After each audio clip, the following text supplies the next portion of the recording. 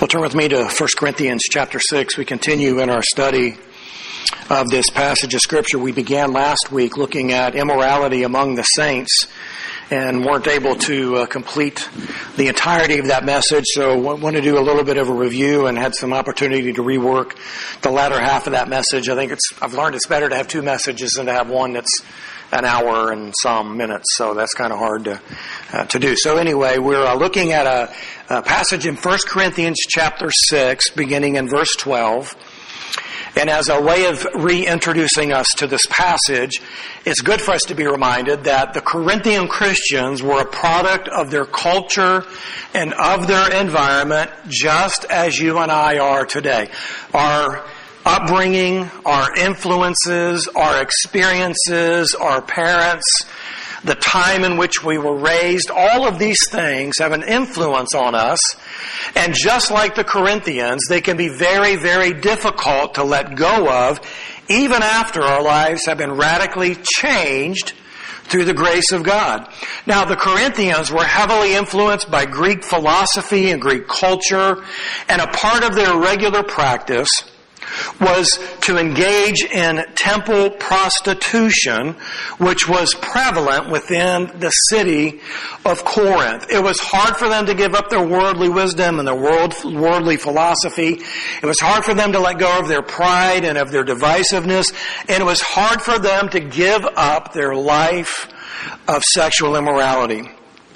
Now, Paul concluded in the previous section, as we were looking at lawsuits among the saints, he started to talk about how the unrighteous will not inherit the kingdom of God, and it seemed to be out of place as an introduction into what we now see as immorality among the saints. But this mentioning of these 10 lifestyles, 4 of which include some form of sexual immorality, provide a segue into what it is that Paul is going to bring to our attention and to theirs to challenge them as what was taking place in their church without any checks, any balances, any confrontation of any kind.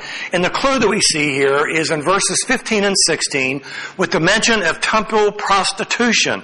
Now, much of Greek religious expression included sexual freedom, and many of the Greek temples included prostitutes as a part of the religious experience. Now, that's unthinkable to us. But there are all kinds of unusual things that take place under the guise of worship and religion in our world, and most of these would be a shock to us because they don't fit into what our understanding of what biblical worship is really like. So sexual relationship with temple prostitutes was so common that the practice came to be called Corinthianizing. And as I mentioned several passages ago, many people longed for a journey into the city of Corinth because of all of the debauchery that the city had to offer. So let's look back now at verses 12 through 20 as we go through our passage today. Paul says, "All things are lawful for me, but not all things are profitable. All things are lawful for me, but I will not be mastered by anything. Food is for the stomach, and the stomach is for food, but God will do away with both of them. Yet the body is not for immorality, but for the Lord, and the Lord is for the body. Now God has not only raised the Lord, but will also raise us up through His power. Do you not know that your bodies are members of Christ? Shall I then take away the members of Christ and make them members of a prostitute?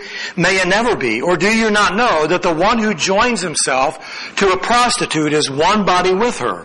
For He says, the two shall become one flesh. But the one who joins himself to the Lord is one spirit with Him. Flee immorality. Every other sin that a man commits is outside the body, but the immoral man sins against his own body. Or do you not know that your body is a temple of the Holy Spirit who is in you, whom you have from God, and that you are not your own? For you have been bought with a price. Therefore, glorify God in your body." So by way of review, looking at the first 2 main points, which I've already filled in the blanks for you in your outline, is the principle. And the principle is proposed to the Corinthians from the perspective of a very common Greek saying or a common Corinthian saying that they would be aware of, and that is, all things are lawful for me. Now, many believe that this was a popular Corinthian phrase that Paul was going to use against them as they have inappropriately applied that saying to what is a hallmark teaching of Paul's, and that is Christian liberty.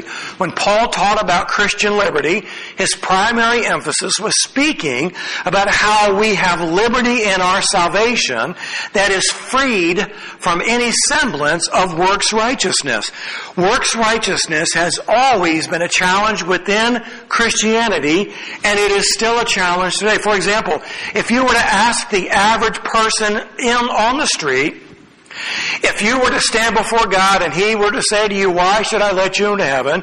What would you say? Almost everybody who is not a professing believer would say, well, I've been a good person. I tried really hard. I don't do this and I don't do that. And I try to do this and that and the other. And so what we create for ourselves is a scale. And if we can tip the scale in favor of good things, then surely God would be pleased with that and would let us into heaven. So Christianity has always struggled with a works righteousness, and what Paul emphatically taught is that we are saved by grace through faith, and that not of yourselves, it is a gift of God. So as Paul introduces to the Corinthian church the slogan or the saying that they were very familiar with, and now begins to use it against them, the first thing that we see is the Christian caution. We see this in verse 12. All things are lawful, but not all things are profitable. Profitable means to have an advantage. So their application of Christian freedom has led them into an acceptance of sexual sin. Now, is that what Paul meant by Christian liberty? No, by no means. That's not what Paul had in mind at all. So the question we must ask ourselves is not, is this activity permissible for me? Because we probably could find a way to justify it in some form or fashion, but the question is this profitable for me? Is this going to bring good to my life? Is this good for me spiritually? Is this good for my witness and my testimony?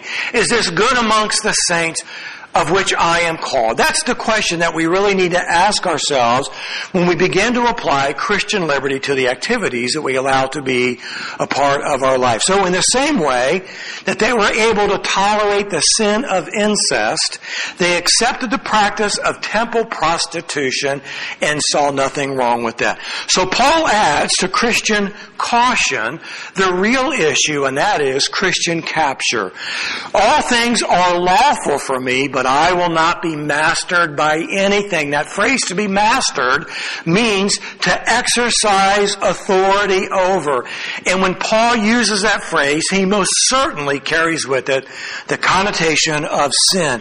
So it's obvious that Paul has concluded that their application of freedom, Christian freedom, has led them to becoming dominated by or controlled by sexual sin, which was prevalent amongst their culture and became a product of their choice. Now, when Paul was with them, as recorded in the book of Acts, for some 18 months and founded the church and led many of them to the Lord, he most certainly dealt with temple prostitution and sexual immorality and the biblical standards of purity that God had given to him and to the others and had held out for all of the believing community from the beginning of time. But they had chosen to set it aside and instead embraced the worldly wisdom and philosophy that allowed them to engage in temple prostitution without really batting an eye. That's the principle. The premise that we look at here is based upon prevalent Greek thought. Paul is taking what they have said and what they think he is, and what they think, and he is using this against them in his argument. So if we remember that much Greek philosophy considered everything physical, including the body, to be basically evil and therefore of no value, what was then done with or to the body did not matter since it was evil, therefore it was not sin. So their premise was this: food is for the stomach, and stomach was for food, and sex is sex, and my body is made for sex. Sex was just a biological function, just like eating, and it was to be used as food was used to satisfy their appetites. Now, most of the time, when you go to the kitchen or you stop at the restaurant, you do so because your body has an appetite to be fed, right? So in the same way, our sinful body, our flesh, has an appetite to be fed the things that God has said we are not to have. So they want to satisfy their appetites, and Paul illuminates this in verse 13 by saying, food is for the stomach, and the stomach is for food. So while there is a biological relationship between food and the stomach, after all the stomach is used to digest the food after it was eaten, in a similar way, man has a sexual appetite, which in their minds is a biological function, and sexual immorality is how they have chosen to satisfy this biological appetite. This is how they have become captured by their understanding or their application of Christian liberty. So Paul is going to identify problems with this premise that they have. The first thing he says is appetites are temporary. Continuing in verse 13, but God will do away with both of them, stomach and food. Neither the stomach or the need for food will be our reality in our eternal state. Both of them will be done away with, which is what Paul says here. So Paul has now introduced a resurrection reality into their thinking, and this will also correct their faulty premise. Now, as a reminder, going all the way back to one of the first messages that I preached out of the book of Corinthians, one of the challenges that the church in Corinth had was a proper understanding of a literal physical resurrection. So Paul introduces a resurrection reality into this teaching. What he says here is, number 2, the body is the Lord's. Continuing in verse 13. Yet the body is not for immorality, but for the Lord, and the Lord is for the body. Their entire premise is wrong because they think the body should be given over to whatever appetite it has, whether it be food, whether it be power, whether it be fame, or anything else. And in this specific instance, they have an appetite for sexual immorality, and that is what they've given themselves over to. But immorality isn't what the body was created for. It was created for the Lord, and the Lord is for the body. So if God is for the body, it undoes this premise that they have that the body is evil, and what it does or what is done to it doesn't matter because it's evil. Paul turns this upside down and says that's not accurate. The body belongs to the Lord, and the Lord is for your body. So to further emphasize the point, Paul introduces here the specific resurrection proof. Verse 14. Now God has not only raised the Lord, but will also raise us up through His power. Our bodies are designed not only to serve the Lord in this life, but also in the life to come. They will be changed bodies, resurrected bodies, glorified bodies, heavenly bodies, but they will still be our own bodies. Now, there's a lot of mystery that surrounds that, and Paul doesn't busy himself with trying to explain that part of it. What he wants to do is to correct the faulty premise and prove his point through this resurrection proof. So the stomach and food have a horizontal, temporal relationship, and at death that relationship ceases. But our bodies are far more than biological, and for believers they have a spiritual, vertical relationship. They belong to God, and they will forever endure with God, and in the new heaven and the new earth, our bodies will serve the Lord. Now we get into the new portion of the message here. Number 3 on our outline, and that is the partnership. So as Paul continues to prove his point by identifying their principle and showing the fault in how they've applied that principle and the faulty premise they've had, sharpened by the proof of the resurrection, Paul uses some very important, yet some very sobering pictures to emphasize his point about this partnership. This partnership is our union with Christ.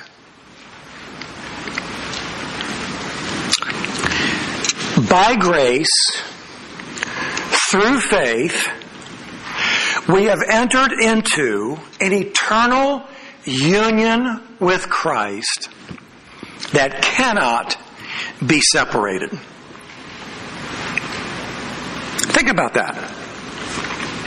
Through our union with Christ, God has partnered with us for all eternity based upon His grace and the faith He's allowed us to have to know who He is. So our union with Christ is expressed in two ways. The first one is physically. Verse 15a, do you not know that your bodies are members of Christ? So in our union with Christ, we have been joined with Him physically. Now, we can't take that literally in the sense that we are Siamese twins, that He is physically attached to my side. But what Paul teaches and what the Bible emphasizes is that there is this physical union that is taking place between us and Christ. It's expressed in Ephesians chapter 1, verses 22 and 23 this way. And He, the Father, put all things in subjection under His feet, under Christ's feet, and gave Him, Christ, as head over all things to the church, which is His body, the fullness of Him who fills all in all. Paul would also say in Romans chapter 12, verse 5, so we who are many are one body in Christ and individually members of one another. Paul speaks of an incredibly rich mystery that not only are you and I members of the body of Christ and therefore joined with Him physically, but we are also members of one another as the singular body of Christ. Now, we could try to dissect that out for hours, but we're going to come back to this basic understanding. By faith, we accept what the Word of God says to us, that we are members of Christ's body. We are members of one another. And because of that, there is this union that exists that we cannot see. One of the great truths of the Bible is very simply this, that we have been joined to Christ for all eternity. We were sin-cursed, sin-sick, sin-stained people, and He washed us, and He cleansed us, and He made us holy, and He adopted us as His children. He sealed us in the Holy Spirit. He joined us to His Son.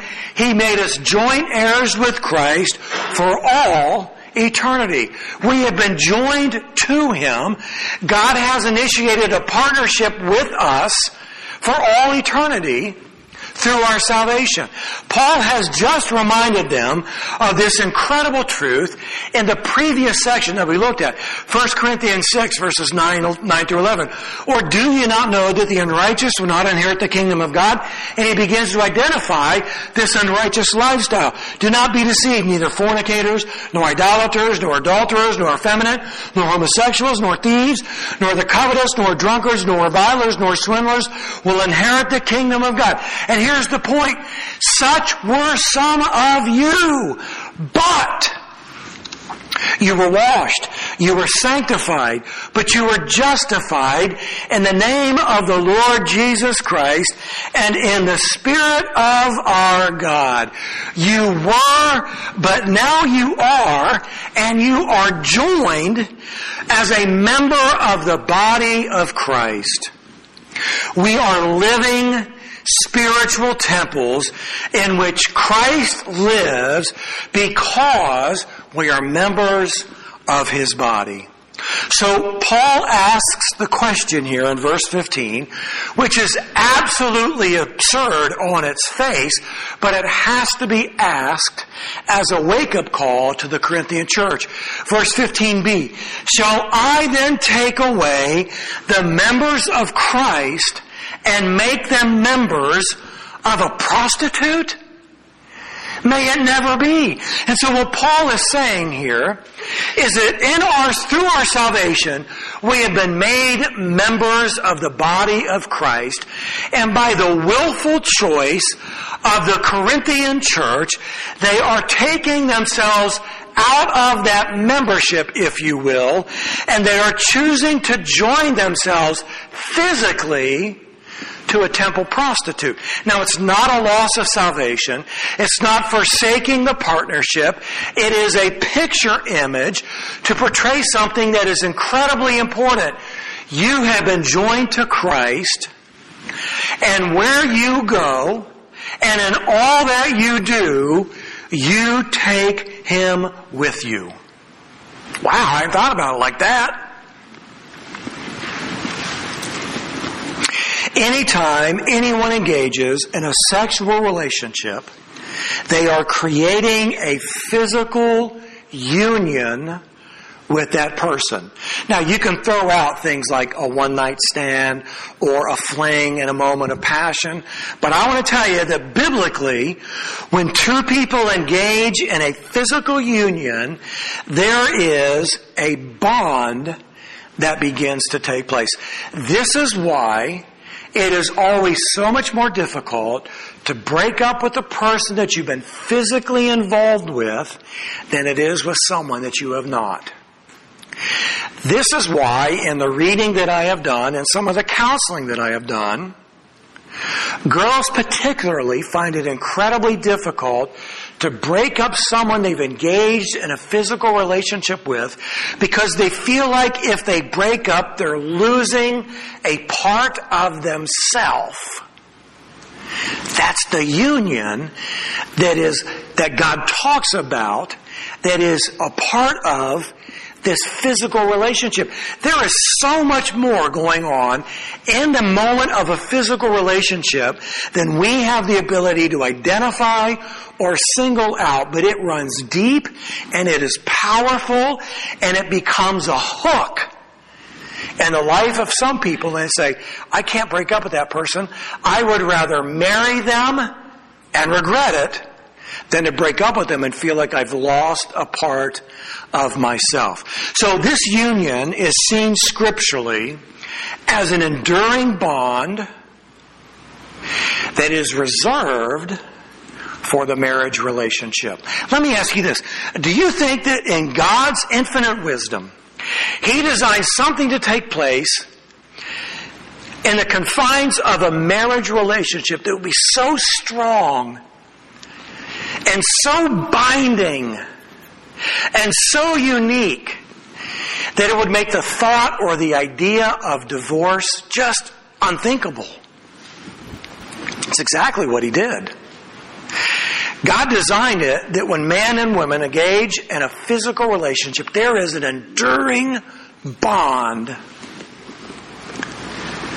that makes that union significantly different and unique from any other relationship that we will find ourselves in.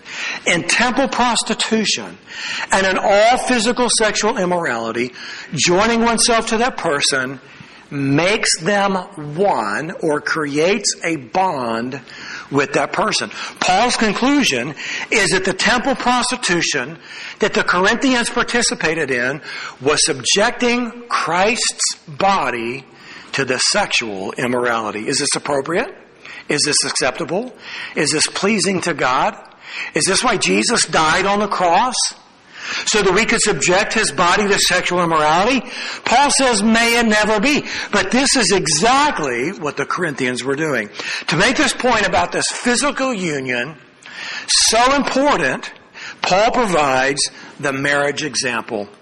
Verse 16, or do you not know that the one who joins himself to a prostitute is one body with her? For he says the two shall become one flesh. Now wait a minute. Why would Paul pull up that phrase in the middle of this conversation or this challenge of sexual immorality? Well, one part of what is designed to make the marriage relationship unique and different from all other relationships is the oneness that is created at marriage and celebrated in this special physical union. Unique. Different. Singular. And so Paul quotes from Genesis using God's design and approval for marriage in this phrase of one flesh. That phrase, one flesh, is the most essential meaning for the sexual union that exists in God's design in the marriage relationship. God has ordained this, and God has blessed this union.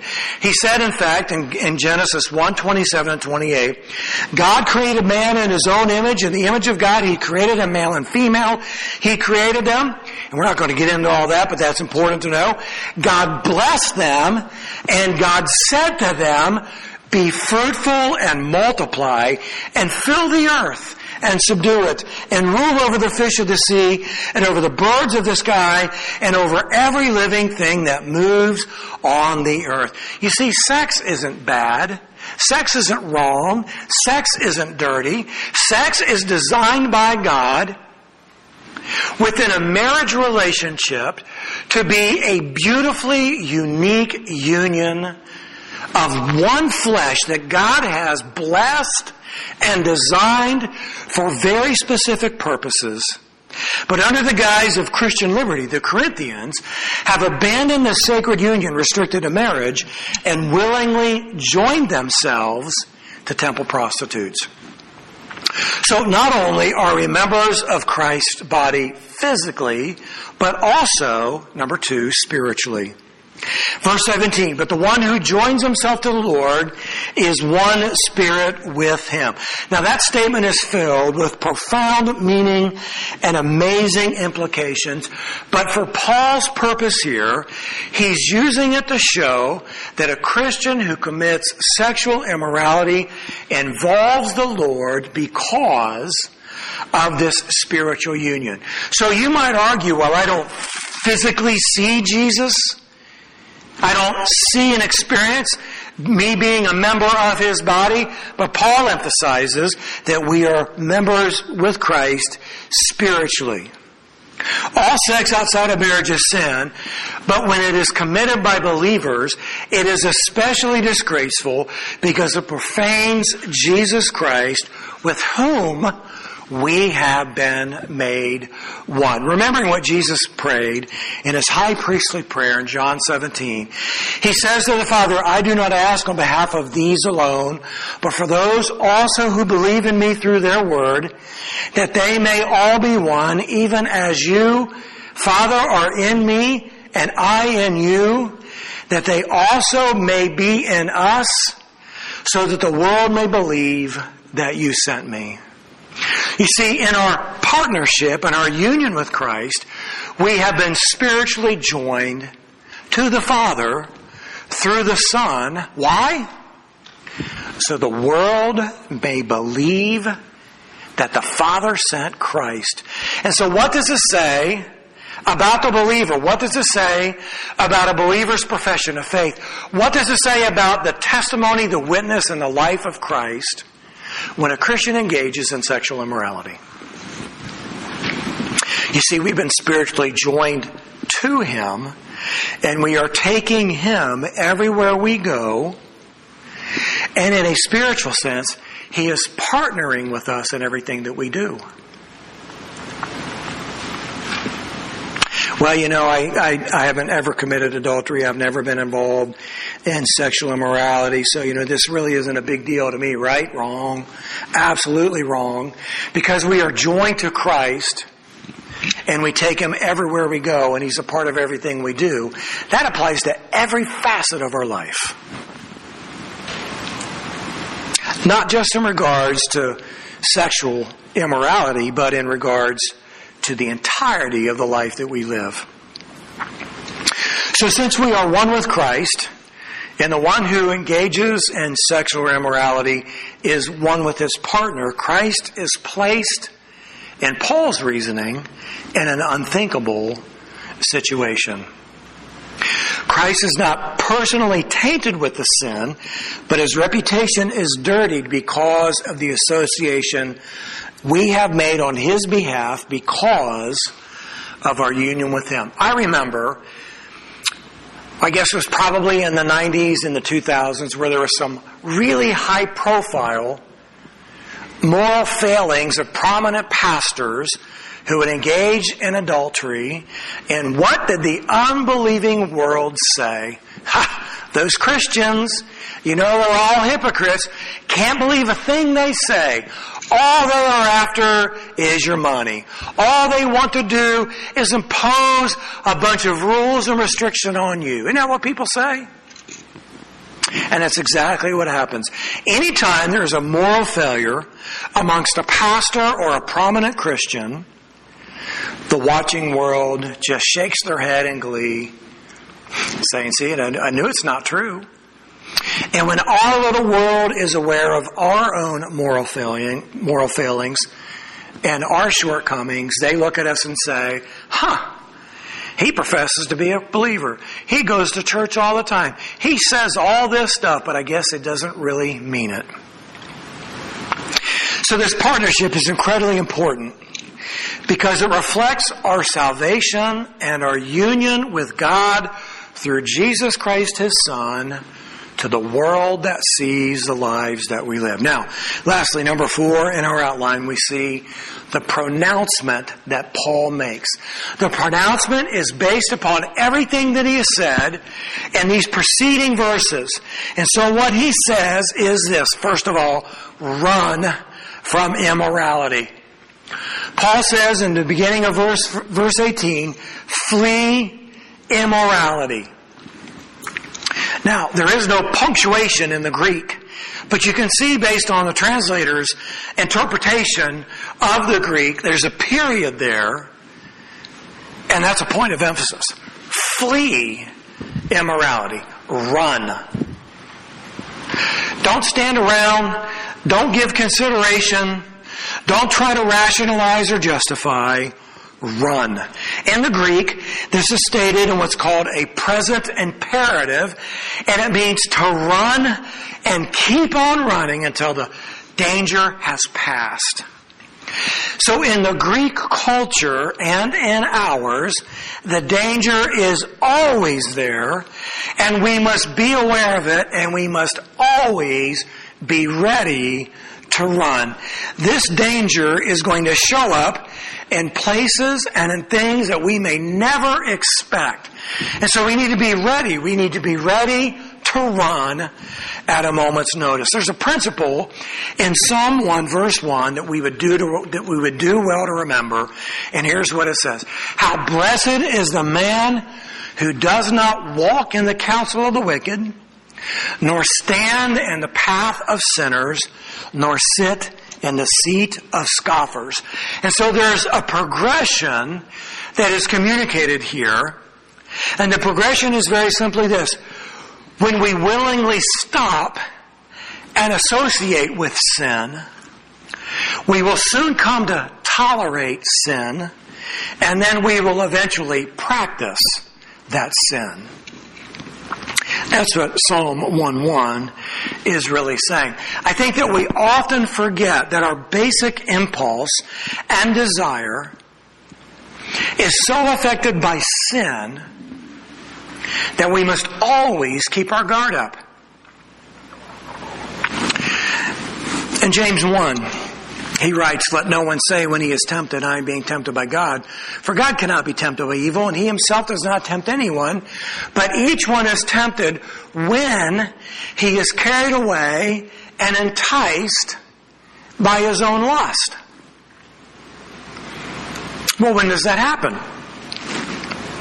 Sometimes when we see it, sometimes when we hear it, sometimes when we think it. But we are tempted when we are carried away and enticed by our own lust. Then when lust has conceived, it gives birth to sin. And when sin is accomplished, it brings forth death. Do not be deceived, my beloved brethren. So our innate lusts and desires constantly seek gratification, and we must constantly fight against them. So Paul's instruction is to run. Now, I don't know about you, but there's been times in my life when I've been really serious about dieting and losing weight. Can you identify with that? You know, it seems like when I'm dieting and really trying to lose weight, and really all the time, not just when I'm dieting, I have a desire in me for certain kinds of food that will not allow me to lose any weight. In fact, they're foods that really aren't good for me. But man, I crave them. I want them. You know, I could stop at Burger King every day. I could go through the bakery at Walmart every day. There's donuts and there's cupcakes and there's cookies, and they have frozen cakes made with ice cream, and there's all kinds of restaurants that are just a phone call away. And so my stomach begins to growl and that mouth begins to salivate, and pretty soon it's like, I gotta have it. I gotta have it. And so that's what's happening inside of us.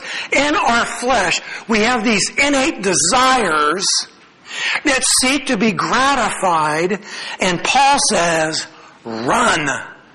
Don't stop. Don't sit. Don't stand. Don't gather around. Run. So that's the first thing that Paul says, is flee immorality. Number 2, Paul says you are sinning against your body. Verse 18 continues, every other sin that a man commits is outside the body, but the immoral man sins against his own body. Now, this verse here, verse 18, this point forward, is incredibly difficult for the experts, the scholars, to translate because of the Greek words and the order and the meanings, etc., etc. So there's a lot of debate about precisely what Paul means. And we're not going to really spend too much time sifting through all of that. So the point is this: while they wrongly believed that they were merely satisfying a biological appetite when they visited a temple prostitute, Paul says you are, in fact, sinning against your own body. Why? Because your body belongs to the Lord, and the Lord is for the body. That's a part of the principle there. So what Paul is probably doing here is he is again using another popular Corinthian slogan of sin being outside the body. You can't really sin against your body because your body's evil. It doesn't matter what you do to your body. It doesn't matter what you do with your body. So it's probable that Paul is picking up on a popular Corinthian slogan. What makes this complicated is when Paul says every other sin that a man commits is outside the body, and there's a lot of speculation about what he means by that and what he doesn't mean by that. But he goes on to say, but the immoral man sins against his own body. So it appears that what Paul is doing is making a unique qualification to the seriousness of sexual sin based upon 2 things. One, because our union with Christ, we are subjecting him to this immorality. And secondly, sexual immorality subjects oneself to something that it was not intended for, and certainly not what it was saved for.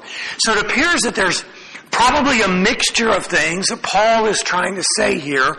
And we can't take too literally the sinning outside the body or elevating sexual immorality as the most serious of all sins, because people say, yeah, well, what about suicide? And what about murder? And what about this and that and the other? It's really not a debate over which one is the most serious sin.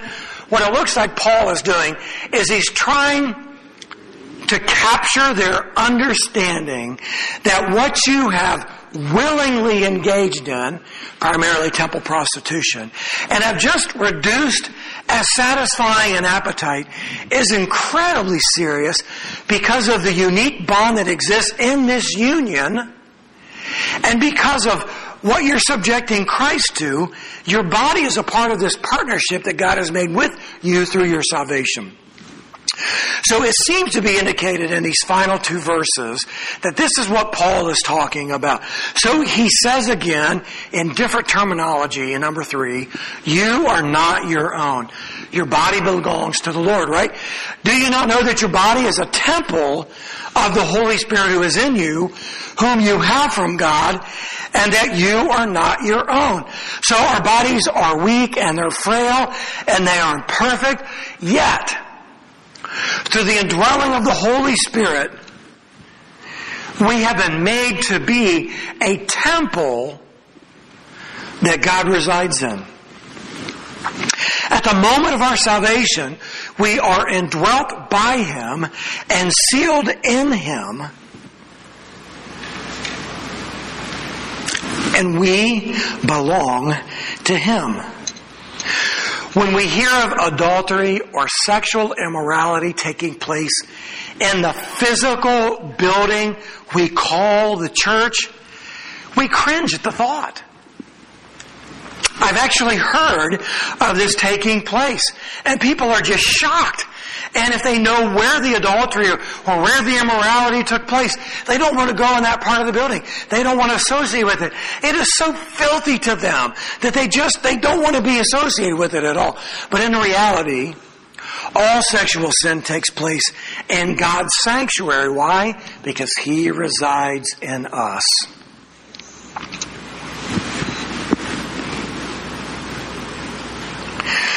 So when we think about where we are taking our bodies, and when we think about the reality that everywhere we take our body, we take Him with us, we're really taking a sanctuary of God into those places because He resides in us. The Holy Spirit is in us. He was given to us by the Father. He was given to us to lead us into a holy life. And since He indwells us, our bodies no longer belong to us, but to Him. And a sanctuary is made for what? For worship. You want to worship well? You prepare your body physically and spiritually to come into the sanctuary of the Lord to worship Him. So this truth should affect how we think about our bodies in terms of our overall health, but the context speaks most directly to taking the Lord who indwells us into this most despicable sin. Despicable because it is sin, but also because in doing so we forget the cost of what enables us to be joined to Him. And this is the point Paul makes here, number 4. You were bought with a price. Our physical body that will be glorified in eternity, our spiritual life, which has been saved from the consequence of sin, has been paid for with a price. Verse 20. For you have been bought with a price, therefore glorify God in your body. Our redemption from the power and the consequence of sin came at a high cost. It came through the very life of Jesus Christ Himself. This is why Peter would write in 1 Peter 1:18 and 19.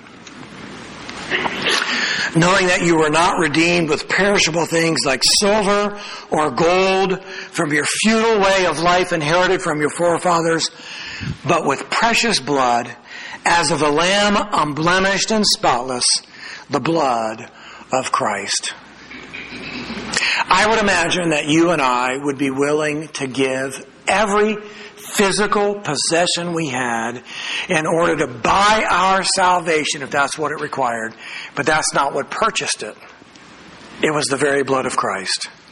The body of a Christian is God's temple. It was secured through the blood of Christ, and this temple is made for worship. Therefore, we are to have one supreme purpose, and that is to worship and glorify God through this life that we live. And my friend, we don't do that when we engage in sexual immorality. So this is a call to live so as to bring honor to the person of God who alone is worthy of our obedience and our adoration. I repeat myself, it's often easy for us when we hear about sexual immorality, especially the specific application to temple prostitution, and think, it really doesn't apply to me because we don't have temple prostitutes. I don't know any place where I could go to a temple prostitute. But the fact of the matter is this. While that is an indication of an internal problem, our internal problem is indicated with other kind of sin. Now, if you and I knew of believers who were engaged in that kind of immorality, we would probably say, gee, I wonder if they're really saved. Wouldn't we? Wouldn't we question their salvation? Well, remember, it's not about the seriousness of the sin. It's about the willingness to engage in sin as if our salvation is some insignificant component we add to this life that we live. That's not the case at all. Would you join me in prayer?